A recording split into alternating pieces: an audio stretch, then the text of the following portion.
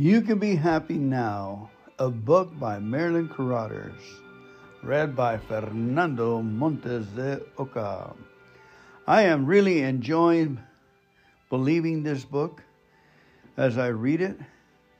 I remember reading the last segment, the first thing. I wasn't believing it. I was a little grumpy. So why do I have to read this? And now that when I got some rest and I read it again, it certainly does make a lot more sense to me that making joy a priority, it's a choice. And to make a joy, I need to say when I wake up in the morning, this is the day the Lord has made. I will rejoice and be glad in it. This is the day. So why don't you say that with me? Say, this is the day that the Lord has made. I will rejoice and be glad in it. Today is the best day of my life because Jesus is Lord over my life. Jesus is my master. Jesus is my teacher. Jesus is my redeemer. Jesus is my Savior. I rejoice in Jesus. I say yes and amen. Yes and amen. Yes, yes, yes. Amen. To this day, in Jesus' name. Folks, it's 3:19 in the morning. I've been up from 2:30. I slept for about under 6 hours. Good to go. All right, let's carry on our book review of You Can Be Happy Now. God and Good Medicine. Here is an interesting item that caught my attention. A study compiled and released by a Dr. Michael Murray suggests that an amazing thing happens when people smile. According to Murray, smiling causes changes in the flow of blood to certain areas of the brain. Changes that release endorphins and other important mood elevating compounds. Smiling, he says, can act as a powerful antidepressant that can trigger numerous other health benefits as well. Antidepressant drugs can cause harmful side effects, but smiling can have only good effects on the body. I always knew that when we feel good, we are more likely to smile. Now I realize that the reverse is also true. When we smile, we are also more likely to feel better. Psalms 139:14 says, I will praise you because I am fearfully and wonderfully made. The more I learn about the way God designed our bodies, the more I understand that He built His laws within us. When we obey Him by rejoicing, we feel better and enjoy better health. Our bodies have remarkable self-healing powers that can defeat almost any germ that might invade them. I've seen people live for months in unsanitary conditions that could easily have caused illness, yet they remain well. Deadly germs exist all around us, but our resilient bodies are usually able to resist them. Unfortunately, however, our bodies are often unable to resist the germ of unhappiness. This nasty germ can work its way through our minds and emotions, ultimately affecting our bodies. The good news, though, is that Jesus came to the world to defeat unhappiness. He came to offer us joy and peace of mind. See Isaiah 53:5. If we want more peace and joy, we can learn to receive it. How? By rejoicing in our confidence that God is working His good in us and for us, and by accepting the joy His Son came to give us. When we do these things, we release God's power to work good for us. If we learn to receive more joy, our spirits will cause the joy to work good things in us, whether we are awake or asleep. This is the way our wise Creator designed us. We are indeed wonderfully made. Unlimited access. If we exercise very little, our muscles will become weak. If we exercise frequently, our muscles will grow and become stronger. There is no partiality in this formula. People who concentrate on improving their muscles increase in strength. They work day after day and year after year to reach their goals. Other people may envy their results, but be unwilling to match their efforts. Spiritual happiness also requires persistent effort. Just as heavier weights develop stronger and better muscles, continuing to praise God for difficulties develops a stronger and more joyful spirit.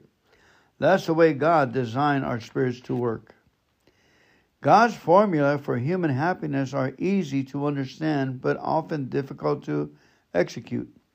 Philippians 4:4 says, "Rejoice in the Lord always. I will say it again. Rejoice always." Even when we don't feel like it? Yes. Rejoicing during difficult time is the same as lifting heavy weights in order to strengthen our muscles. Did you hear that? Rejoicing in difficult times is the same as lifting heavy weights in order to strengthen our muscles. Recently, I met an elderly man who had the exuberance of a teenager. He repeatedly and excitedly told me how good God had been to him. When I questioned him, he told me his background. When he was 3 weeks old, his mother died. To keep him alive, his father placed him in homes where he would have food and shelter. The father picked cotton, earning just enough to keep the son alive and enabling him to help whichever family would give board and room to his son. Eventually, the son stayed in 15 different homes. Finally, when he was old enough to join his father in picking cotton, they lived together in a one-room shack. The man explained, "I learned to work in order to stay alive. I learned to appreciate my father's hard work. The more I worked, the stronger I became. We stayed poor, and I was never able to attend school. But I grew up being thankful for everything I had to eat or for any small comfort. I'm still thankful every minute of the day." This man had recently lost the woman he had been married to for 54 years. He spoke of her with joy and thanked God for giving him such a good wife. He expressed no sorrow or self-pity and seemed to have nothing on his mind but the good things that God had given him. This man had no idea who I was. His motivation for talking with me was clearly his desire to bless me with his thankful attitude. Life experiences can work for or against us. Again, life experiences can work for us or against us. We make that decision. When we are old, we will continue to radiate the joy or lack of it that we are now establishing in our hearts. Amen. I can whistle. I can whistle. The thrill of developing a new skill can often launch us to a new and exciting level of happiness. We're delighted by our sense of accomplishment. When I was 5 years old, I finally learned to whistle. Did I succeed on my first attempt? Alice, no. I had tried and practiced until one day a weak tweet issued forth from my lips. Success! I remember to this day my elation as I ran to tell my father. As I grew older, I developed and mastered other more challenging skills. I played the guitar and saxophone, became a competent woodsman, and devised techniques for training dogs to come instantly and happily when beckoned. Each new skill I developed increased my confidence and joy. Then came even more difficult challenge, flying. I always had an avid interest in flying, so I enrolled in a flying course. After weeks of demanding instruction, I was finally ready, or hope I was ready, to embark on the required solo flight.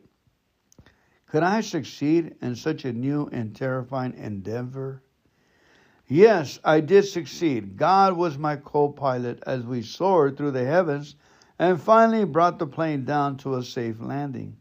Events can be quite exciting when we succeed for the first time.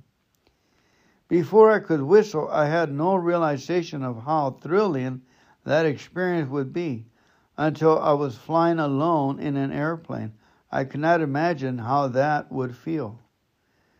There was a time when I had never experienced spiritual joy. I didn't even know it was available. Now I realize why God's Word says so much about joy. He knew that through Christ we have the potential to have ever-increasing joy. But if we have never experienced a joy that keeps increasing, we can't understand it and don't know how to benefit from this free gift of God. I learned how to whistle by trying over and over. I learned how to receive more of God's joy by trying over and over to believe that His joy replaces my unhappiness. At first, I thought I would never understand the mysteries of being happy in an unhappy world. But gradually and with patience, the hidden joy became mine. Now, when I'm tempted to be unhappy about something, I practice believing that His joy is filling me, and it works. I recommend it. Stronger than gravity. In Ephesians 1:19, Paul says, I pray that you will begin to understand how incredibly great His power is to help those who believe. Most of us have failed more than once when we try to use that verse to solve a severe problem. With all our hearts, we long to believe that God will perform a miracle, but nothing happened. Why? Believing God in such a way that He responds requires patient and persistent development, like whistling or flying an airplane solo. We may need practice, and more practice. In our time, our ability to believe God will grow and strengthen.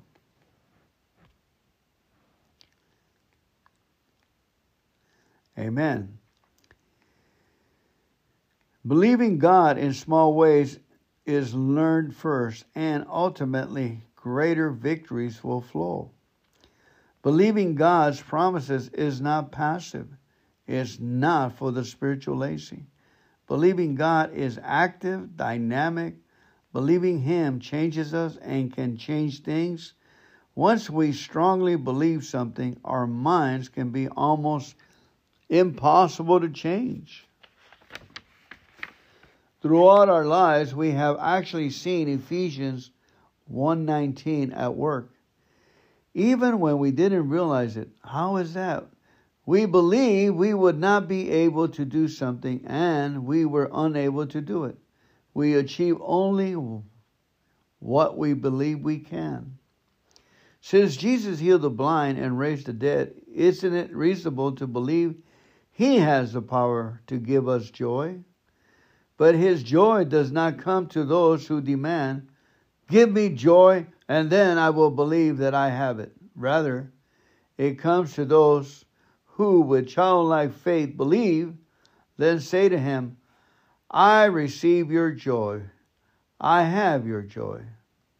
And go on to believe it so strongly that their faith controls their feelings.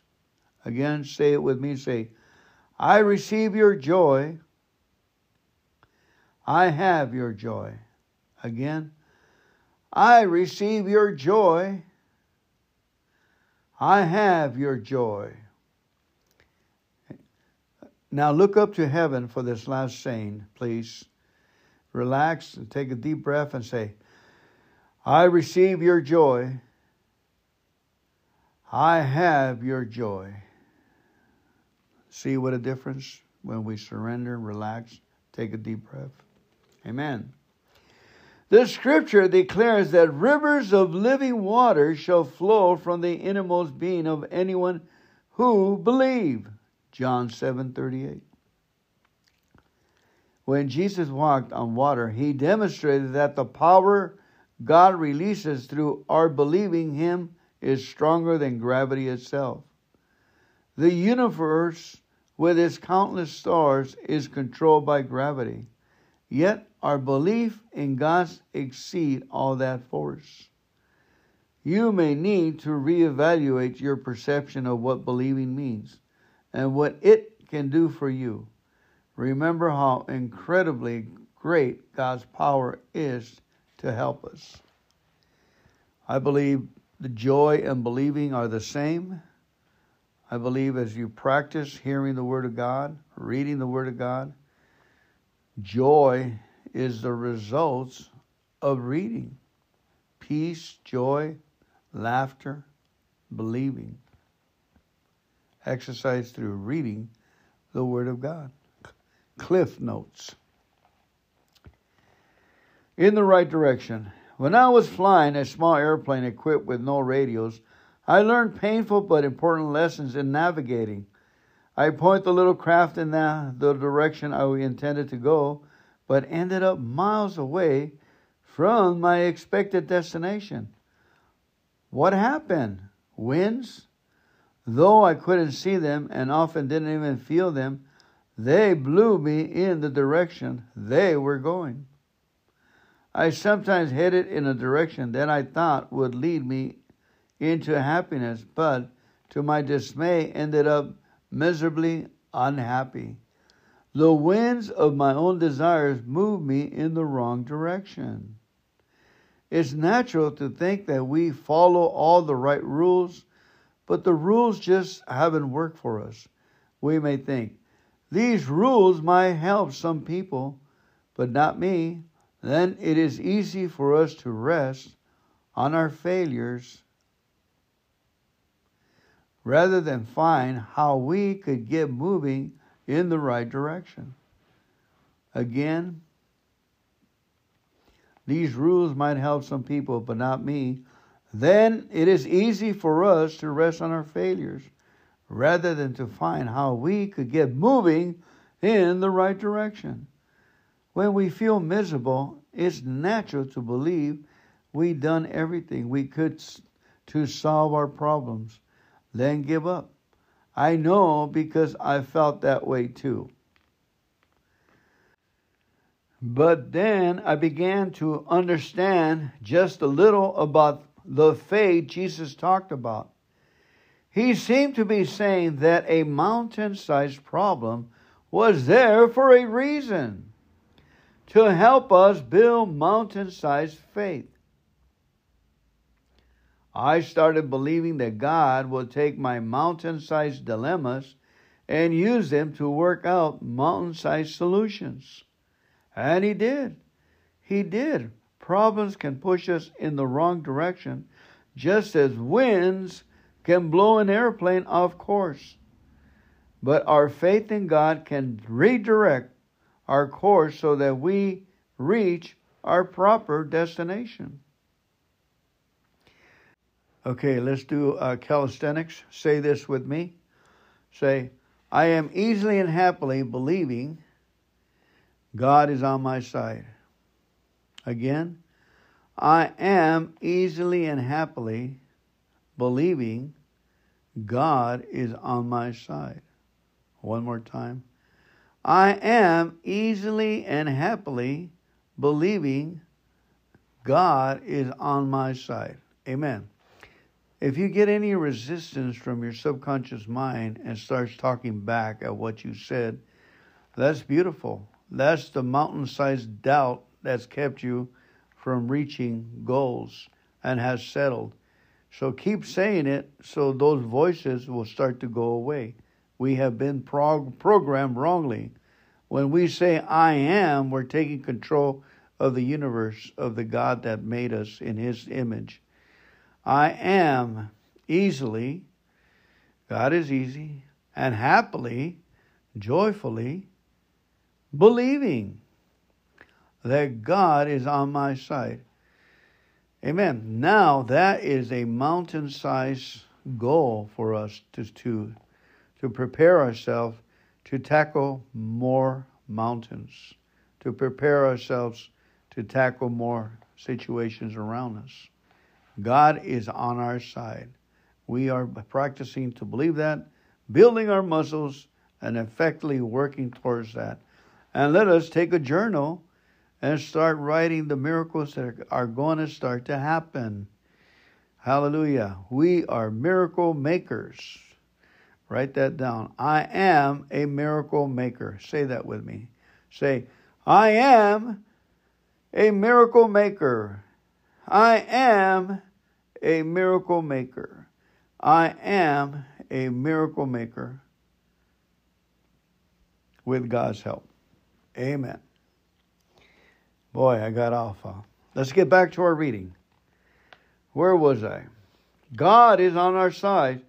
So it's important that we learn to have sufficient faith in Him to get us moving in the right direction. Instead of thinking, this situation is so difficult that I will never find a solution. We need to think, rather, God is directing my course.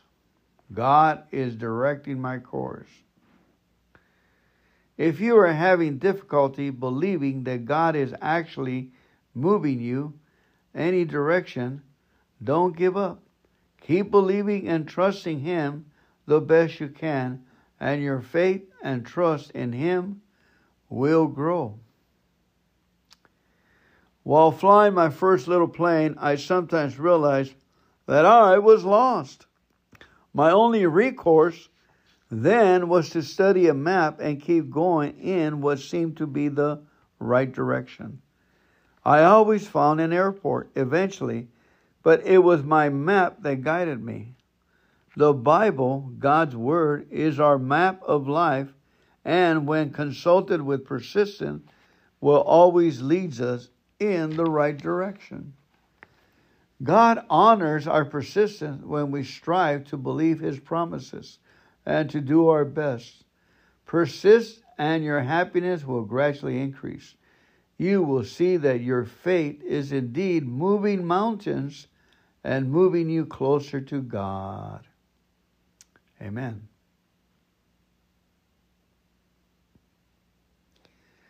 Joy is unchristian. Some folks think it's wrong to place so much emphasis on happiness. They equate joy with a vain, frivolous attitude toward Christian responsibilities. But Psalm 16:11 tells us that in God's presence there is fullness of joy. Something that is full is, well, full.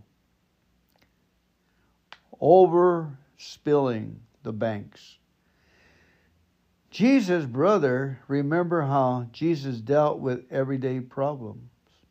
James remembered how Jesus reacted when he cut his finger, fell down, or had a disagreement with his brother. James wrote, "Consider it all joy, my brethren, when you encounter various trials." James 1:2. He was writing to persecuted Christians who were experiencing really severe trials. Yet he admonished them to consider those trials as joy. Yes, joy is Christian. Christianity does seem a little strange. Why would God design a world in which joy could be found in such unexpected places as in trials? Perhaps God wanted to demonstrate Christ's words. Only a few will find it, Matthew 7:14. This verse explains, among other things, that the road of unhappiness is broad and many will find it. But the road of happiness is narrow and less traveled. But along this road, God conceals treasures of great value in unanticipated places. He knew that only determined, persistent people would discover them. Are you determined to find more happiness? You can. Seek God's treasures.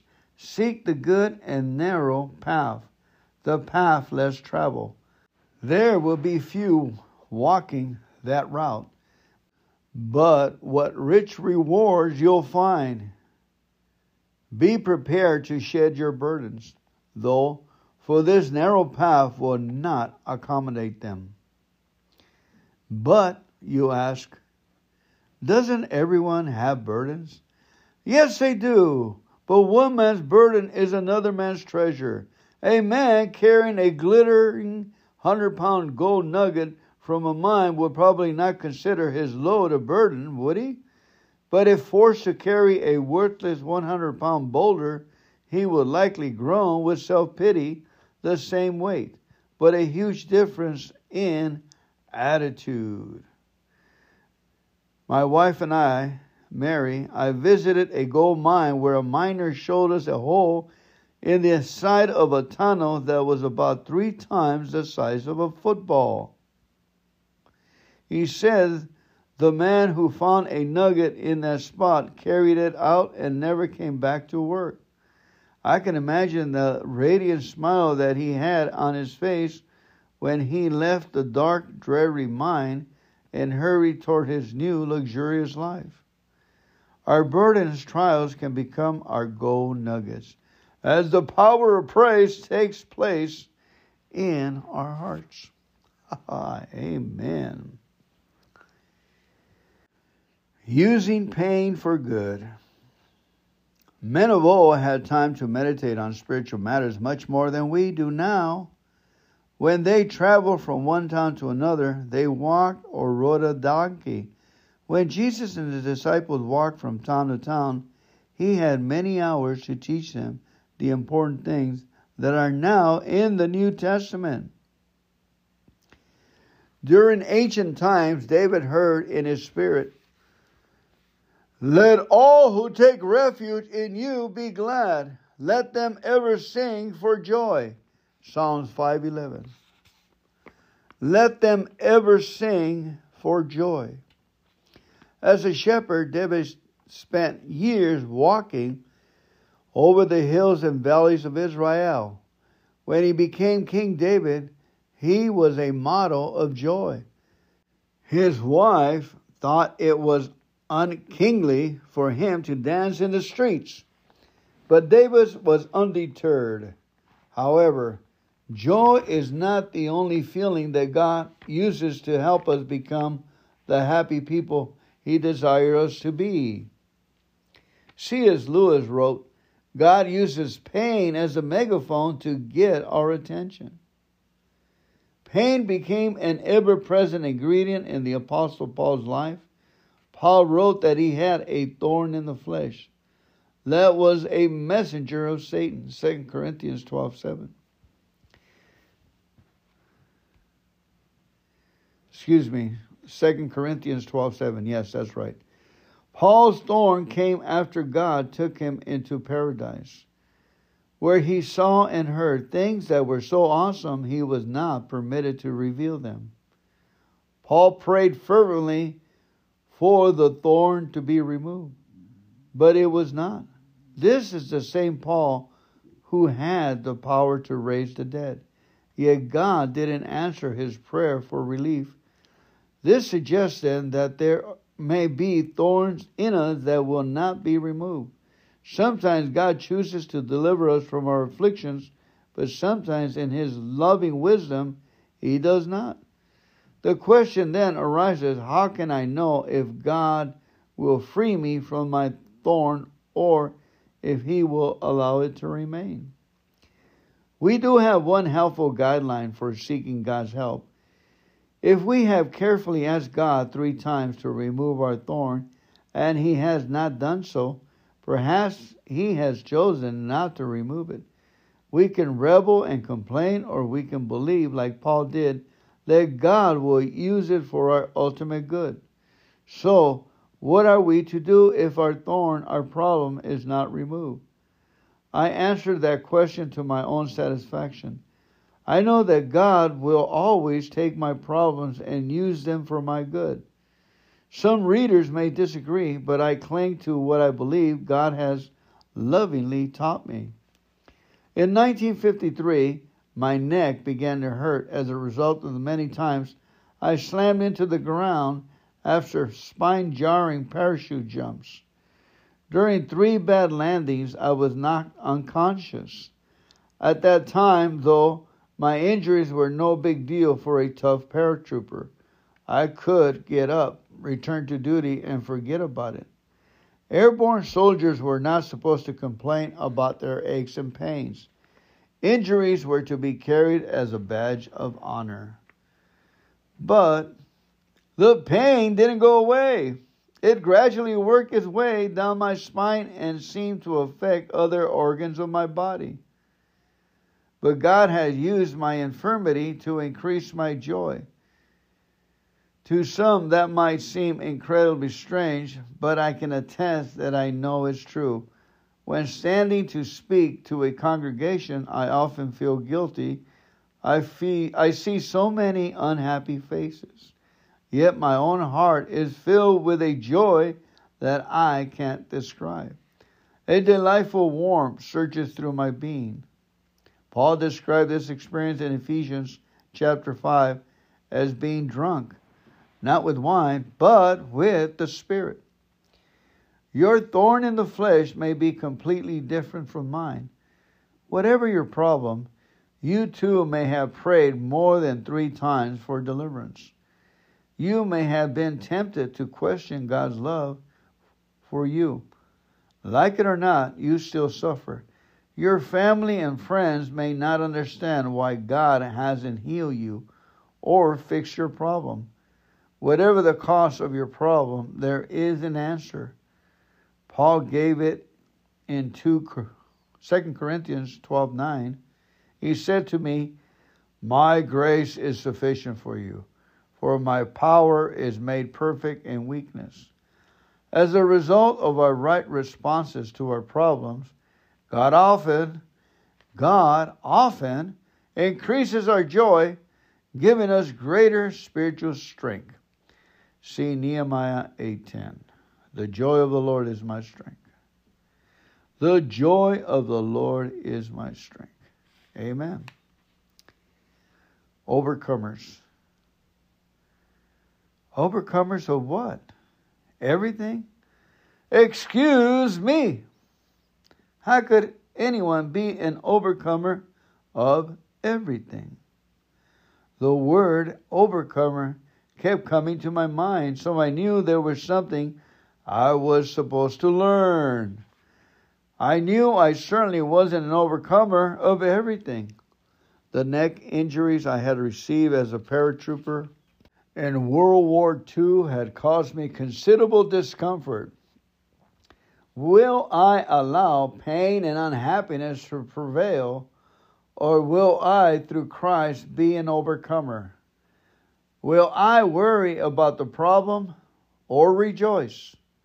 As I meditated on the scriptures that pertain to overcoming, I see how many times God chooses to use this term.